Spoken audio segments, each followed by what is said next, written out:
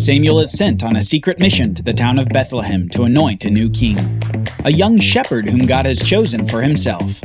On the Bible Brief. Did you know that the Bible Brief is a listener-supported show? Consider becoming a monthly supporter at our link in the show notes.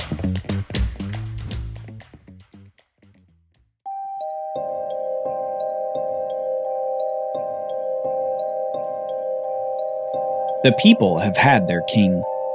The king that they wanted, that they so desperately desired to be like other nations.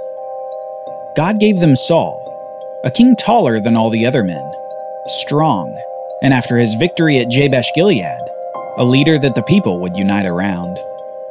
The 12 disparate tribes that had disunited during the time of the judges came back together under one king.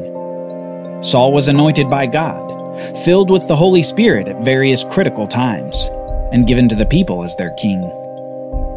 However, after Saul's initial success, his reign went south. He began to be led by fear of the Philistines and fear of his own people. Fear that led him to disobey direct commands by God. This disobedience by Saul resulted in judgment by Yahweh. Because Saul disobeyed, the kingdom would be taken from him and from his descendants. You can imagine how the prophet Samuel must have felt in all this. He was removed from his leadership position as judge over the people in favor of this king. Faithful Samuel, who had grown up in the tabernacle, was commanded by God to anoint this man from the tribe of Benjamin. This man who couldn't keep track of a few donkeys for his father was elevated to the highest leadership office in Israel. Samuel was angry and grieving, distraught and discontent at his situation, at Saul's disobedience and what God had asked him to do. Being a prophet for God was no joke. Sometimes Yahweh would have you do uncomfortable things and speak words that you wouldn't dare to speak on your own authority. Samuel is in his hometown of Ramah, apparently depressed from the circumstances, when God speaks to him again. Yahweh is going to do something new in Israel. We read this in 1 Samuel chapter 16. The Lord said to Samuel, "How long will you grieve over Saul, since I have rejected him from being king over Israel? Fill your horn with oil and go. I will send you to Jesse the Bethlehemite, for I have provided myself a king among his sons." Yahweh gently rebukes Samuel for his attitude towards Saul and tells him essentially, "Get up, I have more work for you to do. You're going to anoint a new king for me, a king from a family that I've already chosen." But oddly enough, Samuel initially resists this command from God, more out of practicality than anything else. Apparently, ever since Samuel had announced to Saul that another king would take his place, Saul had put Samuel under some sort of surveillance. Saul surmised that Samuel would be sent by God to anoint the next king, and Samuel feared that Saul might kill him on his way to Bethlehem to obey God's command. Samuel said, "How can I go? If Saul hears it, he will kill me." And the Lord said, "Take a heifer with you and say, 'I have come to sacrifice to the Lord.' And invite Jesse to the sacrifice, and I will show you what you shall do. And you shall anoint for me him whom I declare to you."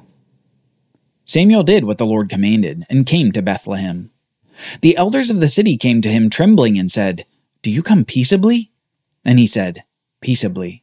I have come to sacrifice to the Lord. Consecrate yourselves and come with me to the sacrifice."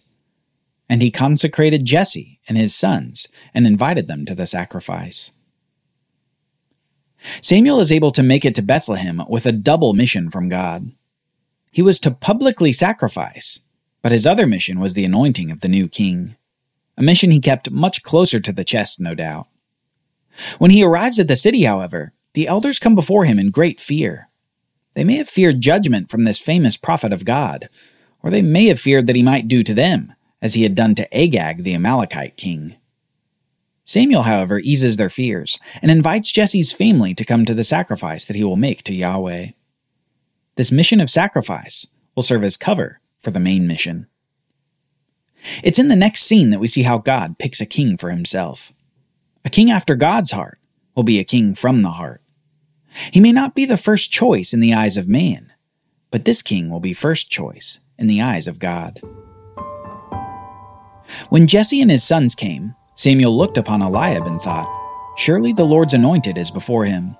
But the Lord said to Samuel, "Do not look on his appearance or on the height of his stature, because I have rejected him. For the Lord sees not as man sees. Man looks on the outward appearance, but the Lord looks on the heart." Then Jesse called Abinadab and made him pass before Samuel. And he said, "Neither has the Lord chosen this one." Then Jesse made Shammah pass by, and he said, "Neither has the Lord chosen this one." And Jesse made 7 of his sons pass before Samuel. And Samuel said to Jesse, "The Lord has not chosen these." Then Samuel said to Jesse, "Are all your sons here?" And he said, "There remains yet the smallest, but behold, he's keeping the sheep." And Samuel said to Jesse, "Send and get him, for we will not sit down till he comes here." Samuel had looked upon the eldest of the brothers, Eliab, and thought that he was of the right stature and looked to be a king. But God quickly says a wonderful truth about himself. God says that he doesn't look at the outward appearance, but he looks upon the heart. God sees through a person's exterior and looks on the inwardmost parts of a person. He looks upon the heart and sees every thought, every sadness, every virtuous quality, every temptation. He looks where the eyes of man can't even begin to search. And that's how God picks his king. A king not even among the older, taller brothers at the sacrifice. No, God picks a king out shepherding the sheep. And soon we meet this shepherd son of Jesse. Jesse sent and brought him in. Now he was ruddy and had beautiful eyes and was handsome. And the Lord said, "Arise, anoint him, for this is he." Then Samuel took the horn of oil and anointed him in the midst of his brothers. And the Spirit of the Lord rushed upon David from that day forward. And Samuel rose up and went to Ramah. David, the shepherd of the sheep, is going to replace Saul, the loser of donkeys. This young man, small in stature, is great in heart, and God has chosen him to be the next king of Israel. Samuel empties the horn of oil upon David's head, and immediately the Spirit of Yahweh rushes upon David to be with him, not for temporary acts, but with some measure of permanence. David has now been set apart for service to God, and he will have God's Spirit empowering him to rise to the throne of Israel. Now, about 10 miles away in the town of Gibeah, something else was happening to King Saul, maybe even simultaneous to this anointing of David in Bethlehem. Saul's empowering by the Spirit was removed and replaced with a harmful spirit from Yahweh, a spirit of judgment for Saul's continuing disobedience to God. We read this in verse 14. Now the Spirit of the Lord departed from Saul, and a harmful spirit from the Lord tormented him. And Saul's servants said to him, "Behold now, a harmful spirit from God is tormenting you. Now command your servants who are before you to seek out a man who is skillful in playing the stringed lyre. And when the harmful spirit from God is upon you, he will play it and you will be well." So Saul said to his servants, "Provide for me a man who can play well and bring him to me."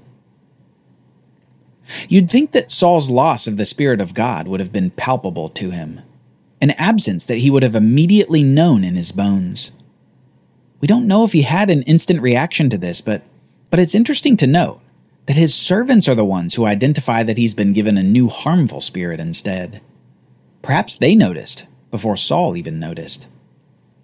Quickly they suggest finding a musician to be sought to play a stringed instrument called the lyre, hoping that the music will soothe Saul and cause the harmful spirit to leave.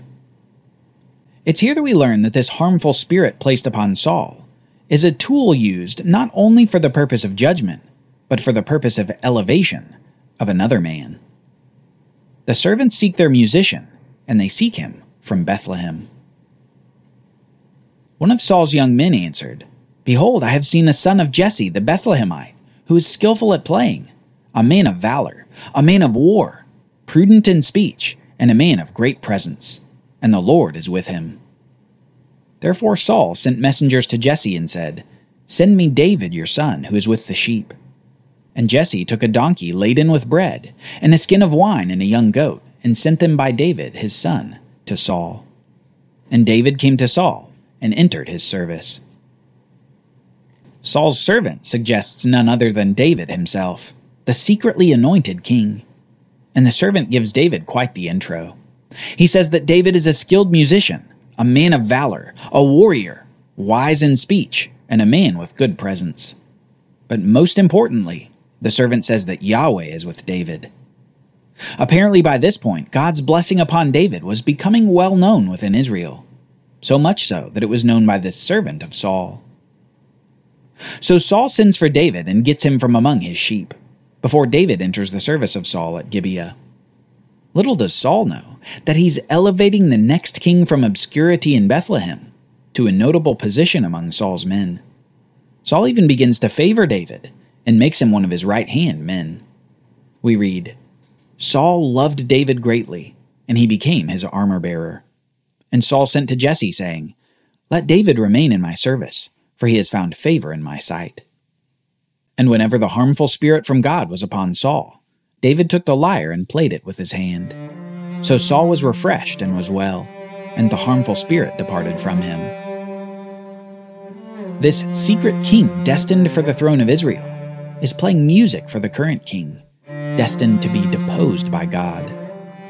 David, the shepherd of the sheep, is now filling the halls of Saul's home in Gibeah with melody. And as time passes, David continues to soothe Saul, and the harmful spirit departs from him. It's as if God is using David as a balm to this disobedient king, showing David's faithfulness to Saul, despite his eventual rise to replace Saul. God is sowing seeds of peace between the two men through the music of a lyre. For now, the two men live in the same city, probably eat meals at the same table, and laugh at the same jokes. But God has made his choice. Not the choice that Samuel or perhaps anyone would have made. God looked upon David's heart, and there he saw a king. A king who happens to be in the great line of promise in the Bible. Because David is a descendant of Eve, of Abraham, of Isaac, of Jacob, of Judah, of Perez, of Boaz, and of Jesse. He's the unlikely king because he isn't the firstborn. God's choice of David picks up a story that has seemed perhaps on pause ever since those 70 people of the budding nation of Israel went down to Egypt to find food. David picks up the story of the great coming king, the king who will defeat his enemies, rule over Israel, and command the obedience of the nations. The king who will break the strongholds of his adversaries, who will conquer the land, who will crush the serpent. Join us next time as the Philistines rise against Israel. Big and tall Saul shrinks back in fear, while David shows what he's made of. The Bible Brief is brought to you by the Bible Literacy Foundation, dedicated to helping people like you learn the Bible. Copyright Bible Literacy Foundation 2023.